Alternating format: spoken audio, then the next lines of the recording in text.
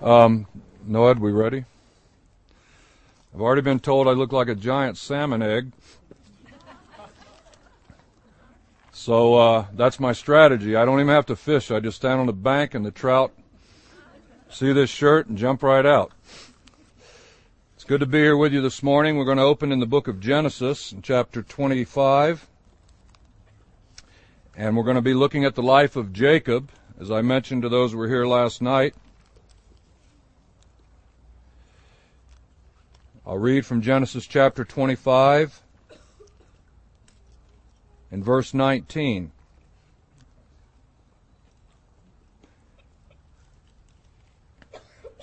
Genesis 25, verse 19. These are the generations of Isaac, Abraham's son. Abraham begot Isaac. And Isaac was 40 years old when he took Rebekah to wife, the daughter of Bethuel, the Syrian of Padan Aram, the sister to Laban the Syrian. And Isaac entreated the Lord for his wife because she was barren. And the Lord was entreated of him, and Rebekah his wife conceived. And the children struggled together within her, and she said, If it be so, why am I thus? And she went to inquire of the Lord. And the Lord said unto her, 2 nations are in thy womb, and 2 manner of people shall be separated from thy bowels, and the one people shall be stronger than the other people, and the elder shall serve the younger. And when her days to be delivered were fulfilled, behold, there were twins in her womb. And the first came out red all over like an hairy garment, and they called his name Esau. And after that came his brother out, and his hand took hold on Esau's heel, and his name was called Jacob. And Isaac was 80 years old when she bare them. And the boys grew. And Esau was a cunning hunter, a man of the field. Jacob was a plain man, dwelling in tents. And Isaac loved Esau because he did eat of his venison. But Rebekah loved Jacob. And Jacob sawed pottage, and Esau came from the field, and he was faint. And Esau said to Jacob, Feed me, I pray thee, with that same red pottage, for I am faint. Therefore his name called Edom. And Jacob said, Sell me this day thy birthright. And Esau said, Behold, I am at the point to die, and what profit shall this birthright do to me? And Jacob said, Swear to me this day. And he sware unto him, and he sold his birthright unto Jacob. Then Jacob gave Esau bread and pottage of lentils, and he did eat and drink, and rose up, and went his way. Thus Esau despised his birthright. It's a little bit harder for me to assign homework in one sense than it was for Jamie. There's certain portions that he gave you that'd be relatively short. My portions would be a bit longer, and you'd have to read basically the rest of the book of Genesis from this point forward, which you're more than welcome to do and wouldn't take you that much time. I've given up over the years making assumptions. I used to say, I know this is a familiar passage to you, but I find we can't say that anymore. But I want to suggest that if this portion of the Word of God is not familiar to you, it's one that you might want to give yourself to reading sometime. The book of Genesis as a whole, and the study of the patriarchs and their lives in some perhaps better detail. But there is one verse that you might remember that will resound sort of through this series this week, and it's found in various places in the Word of God. We looked at one briefly last night, but there is one in Psalm 46:7. I'm not going to turn to it because it's just a phrase that's found in that verse, and you can find it elsewhere, and it's the phrase, the God of Jacob. The God of Jacob. And we'll see why that's significant, trusting the Lord to show us as we move along during the week. But the God of Jacob. Remember that with Jacob, eventually his name is going to be changed to Israel. And as Jamie reminded us last night, the name Jacob, at least in its meaning, is not a very flattering name. I'm not sure if you caught it last night, but the English equivalent of that is James, or Jamie, to be sort of, I don't know whether he did that to evade the James or try to not, but James, that would be the English equivalent. And Jacob's name meant basically, as we find in the text, a supplanter, or one who trips somebody up, or one who ultimately tricks people. And in many ways, Jacob was a schemer. He was a con man. He always had a scheme. He always had a plan. And we'll see that as we move through these portions of Scripture. And it's a marvelous story of how God would take that man and not abandon him, but deal with him, and eventually bring him to the place that he wanted him to be, where his name would be called Israel. And I'm going to suggest to you that the rest of your Bible in the book of Genesis, from this point to chapter 50, is the story primarily of Jacob. Now, if you know this section of Scripture, you might protest that. And by the way, if anybody has anything that they want to comment with me later or talk to me about or question, or I said something that's wrong, please, I often say, love me enough to point it out to me. And we'll look at the Word of God together and see what it has to say. But in the book of Genesis, approximately 1/4 of the book is taken up with the life of Joseph, which is interesting, as someone has said, about 1/4 of the book of Genesis taken up with the life of Joseph, who's not in the line of Christ, but he's in the likeness of Christ. And yet I want to suggest to you, is it really about the story of Joseph, or is it eventually about the story, or really about the story of how God brings Jacob to the place where he wants him to be? And Joseph, in that sense, is a major role player. And if you don't take that particular thought as I do, consider this: that the rest of your Old Testament is not so much, the entire Old Testament is not so much the history of mankind. It is the history of Jacob, or, as he has come to be known, the history of Israel. And so after you get to Genesis chapter 12, things will rapidly move towards the formation of that nation that would bear his name, Israel. And the rest of your Old Testament is not so much a history of the nations as it is the nation that would be formed from him and called after his name, Israel. And so what we'll find in the study of Jacob's life is a personal history about the man.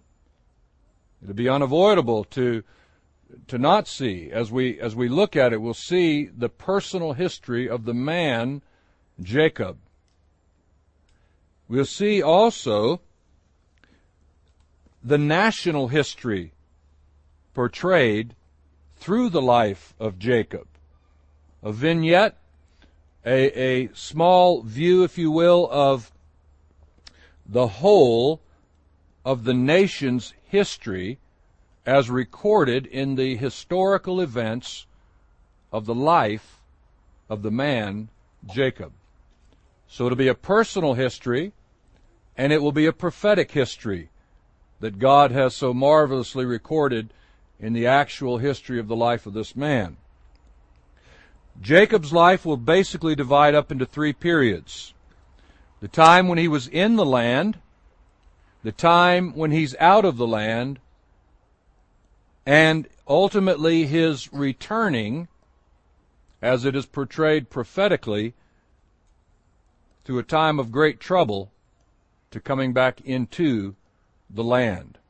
So as you can see, God in his wisdom has recorded the lives of these individuals, but done it in such a way that it not only supports the doctrine of the New Testament and the prophetic teaching of Scripture, but it illustrates that for us in a very unique way, and one that I feel we can get hold of. I like studying the lives of individuals. So, trusting the Spirit of God to show us something practical, to show us something helpful, and to help us to see the bigger prophetic picture as recorded in the life of Jacob as well. And let's look a little bit of that life as we find it here in the outset in Genesis and chapter 25. You find first the story of Abraham and Isaac, and Isaac taking Rebekah to wife and entreating the Lord for his wife because she could not have children. She was barren. And the Lord heard that prayer, and he opened the womb of Rebekah, and she conceived. And as the children struggled together within her, apparently it must have been some kind of a turmoil, because it seems that in her question she says, Lord, if it be so, why am I thus? In other words, as I read that, God, if you did this, then why am I having such difficulty? God, if you're in it, why am I experiencing such difficulty? That's a question sometimes that hits us in life, isn't it? And the Lord answers to her, 2 nations are in thy womb. Can you imagine? 2 nations are in thy womb. Not only are you going to have twins, but what must have gone through her mind as she heard the Lord tell her, they're not just going to be 2 boys. From those boys will be produced 2 nations. Now, I'm sure as a mother with twins, she probably felt like there were 2 countries inside her at times. And I just heard on the news about 2 days ago about a woman who had twins. That's not a highly unusual thing, except the twins weighed 10 pounds apiece. She could probably relate to this. 2 nations are in thy womb. But as Rebekah pondered those thoughts, not only was it said 2 nations, but 2 manner of people will come from your same womb. And the one people will be stronger than the other. And the elder shall serve the younger. And once again, the conflict that begins between Esau and Jacob is one that began in the womb. And with the declaration that the Lord said concerning their birth and their birth order. When her days to be delivered were fulfilled, the first came out red, all over like a hairy garment, and they called his name Esau. Esau, or red, if you like. And he was a hairy man. He had one of the versions reads he was like a rug. Came out with red carpet all over him almost. I mean, he was a man of the earth, if you will. Jacob, on the other hand, as it says, came out, and they called his name Jacob. And when he came out, he took hold on Esau's heel. And so they named him that, the heel catcher. Now, if you're ever running along or walking along and somebody grabs you by the heel, they trip you up. And that's sort of expressive of what the name of Jacob meant. He's going to be constantly tripping up his brother in that sense, with his scheming and his conniving and his planning and so on.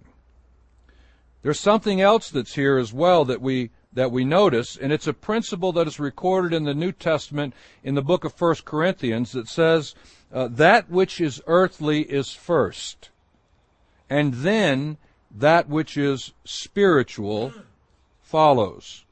And as you find in the Old Testament particularly, God often bypasses the natural order. The natural birth order and the recognition of the firstborn was a thing that was firmly entrenched in the life and in the practice of people of this time. But how many times do you see that order being bypassed?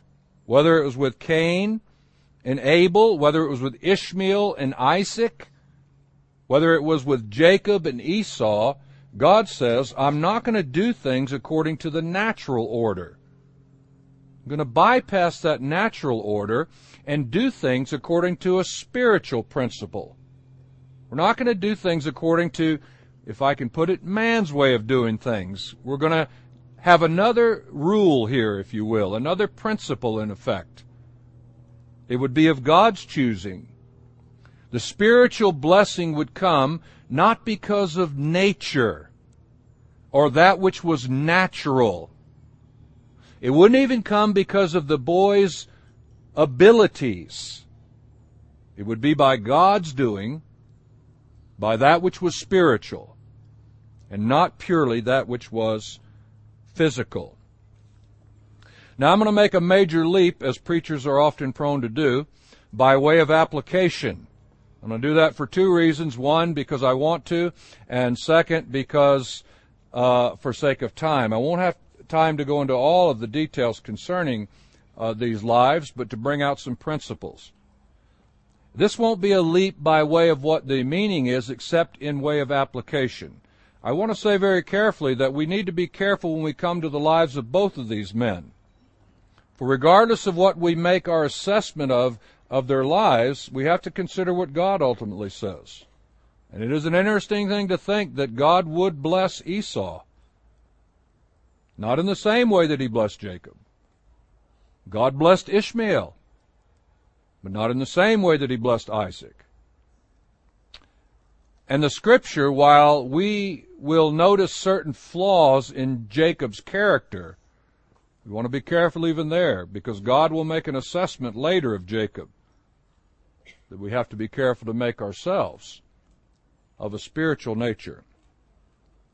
But when we think of Esau as being a man of the earth, when we think of him as being the natural man, there's a verse that's found in the little postcard of the New Testament, the book of Jude, and it says this in Jude chapter 1, in Jude, in verse 19, because if you're looking for another chapter, you're not going to find it, but in Jude verse 19 it says, "These be they who separate themselves, sensual, having not the Spirit," or as one of your translations will read, natural, devoid of the Spirit. That which is natural in Scripture, or as it is sometimes translated in the New Testament, 1 Corinthians chapter 3, for instance, carnal, means to be devoid of the Spirit. That which is fleshly does not have the Spirit of God. Sensual in this sense are those who operate strictly on what the flesh impulses tell them to do, rather than being controlled by God's Spirit.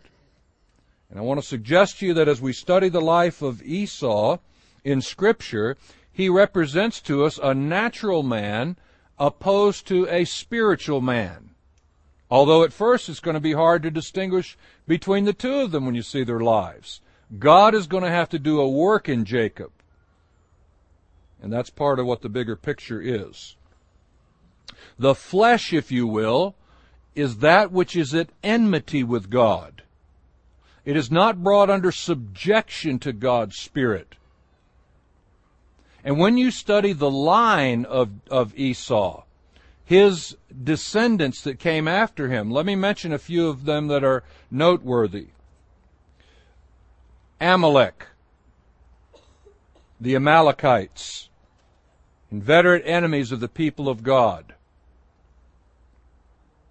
There was a man named Agag. You remember that Samuel ultimately took the sword and hacked him to pieces. There was Doeg, the Edomite, who slew the priest of the Lord in the days of Saul. There was Haman in the book of Esther, who sought to destroy the people of God. Same lineage, same descendancy. And when you come to the New Testament, you'll read about a king named Herod. And the New Testament will say in most of our translations, he was an Idumean, which means he was an Edomite, which is the same line of Esau. And you remember how he sought to destroy the king, the rightful king, even the Lord Jesus, and slew the babies in the days of the Lord Jesus. And then ultimately you'll find that with Esau, he comes to represent not just a man, but a nation. And you'll find more about him in the book of Obadiah, as Edom, that nation that came from Esau's loins, was in opposition to the people of God.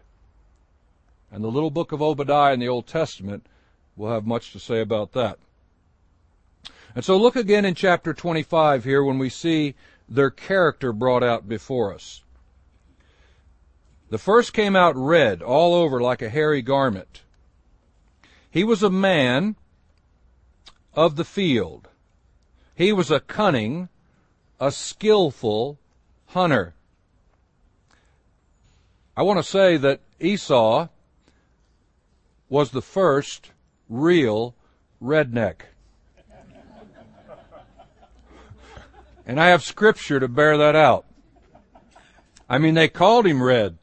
That was his nickname. Anybody with red hair, guess what your nickname is? Red. Unavoidable. He hunted with a bow and arrow. He shot deer with the bow and arrow. He was a man of the earth. A man of the dirt, if you will.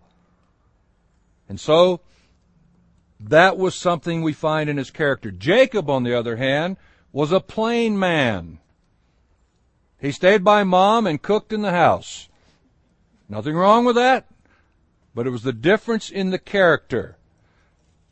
If two brothers got in a fight, if you got in trouble, you weren't going to call Jacob to come help you.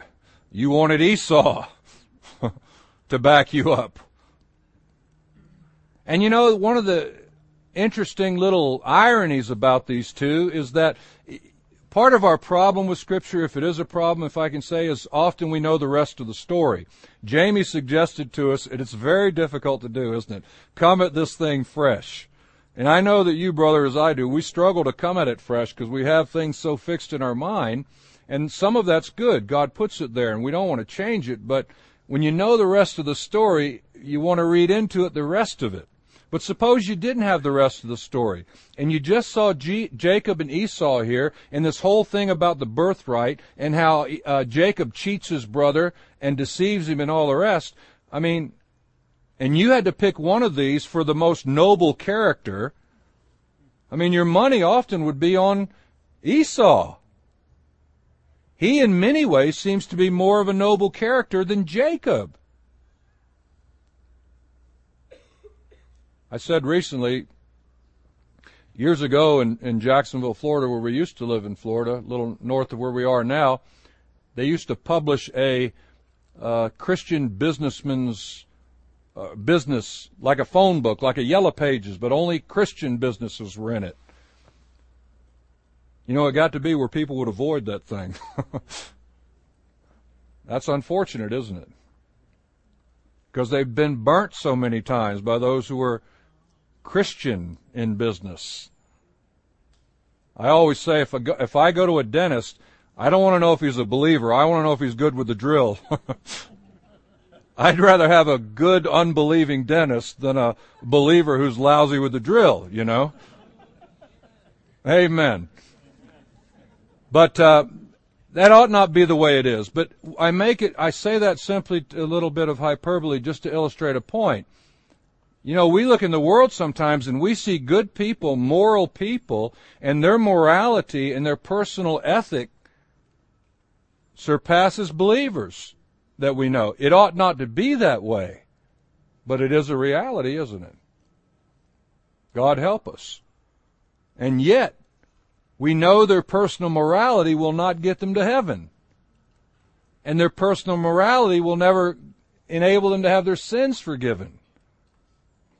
And we know as Christians, we We sometimes struggle more because we're in opposition against the world. The world's against us. The devil's against us. The flesh is a battleground. And yet, when you look at the character of these men, we see that often the character of Esau seems to outshine, at least at the beginning, the character of Jacob.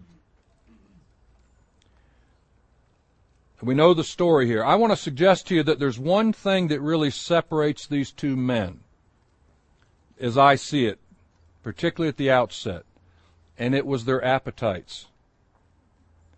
It was their appetites. Esau came in from hunting. And he came in from the field hunting.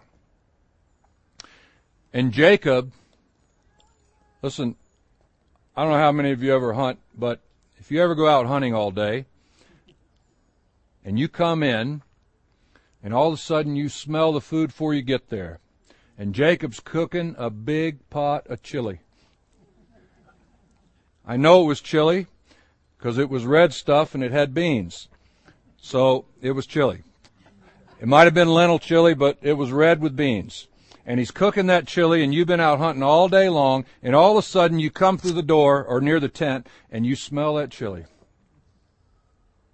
And Esau comes in and says, I'm faint. I'm going to pass out.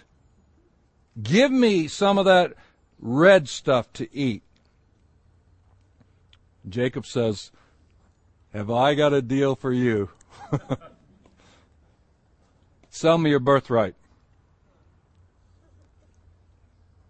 And Esau says, what profit is it to me, this birthright? I'm at the point to die. And he sware unto him, and he sold his birthright unto Jacob. And Jacob gave Esau bread and pottage or soup of lentils. And he ate, he drank, he rose up, he went his way. And the scripture says he despised his birthright. The New Testament will say that for one morsel of meat, Esau sold his birthright. Now, there was one problem with the birthright. The birthright contained a number of elements. It had to do with the posterity, it had to do with God's promise, the blessing of God, and all the rest. But the big hang-up with the birthright, it was all future. And if you've ever read the book of Genesis, it's not going to kick in until somebody kicks the bucket. And those folks lived an awful long time. And so, you're weighing on the one hand, look, I'm hungry now. I want what I can get now. Or I can wait another 150 years. And hope maybe to get something then if I'm not dead before then.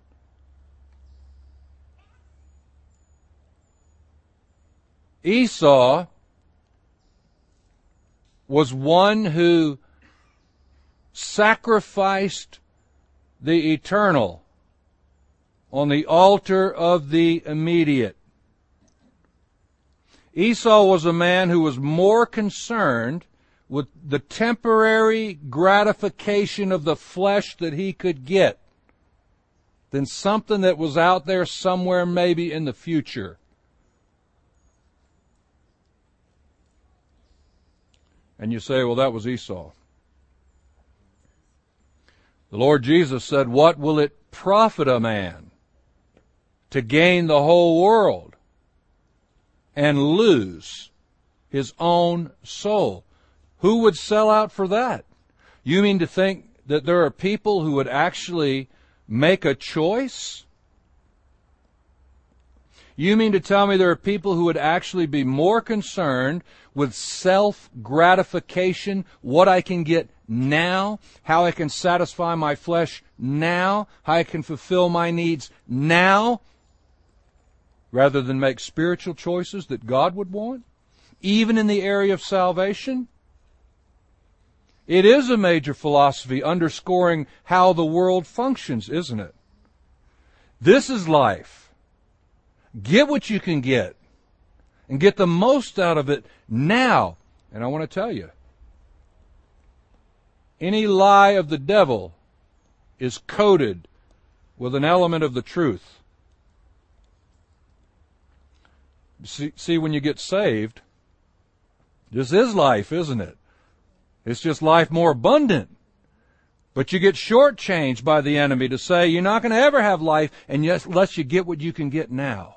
And the only way to happiness, and the young folks that are here, however you designate yourself, you need to get a hold of this. The world will sell you the lie that the only thing ultimately that will satisfy you is if you satisfy your flesh and its needs and its impulses now. Don't live for something you can't see, something that's off in the future, something that's spiritual, metaphysical, and all that kind of a stuff. Get what you can get now. Live for you now.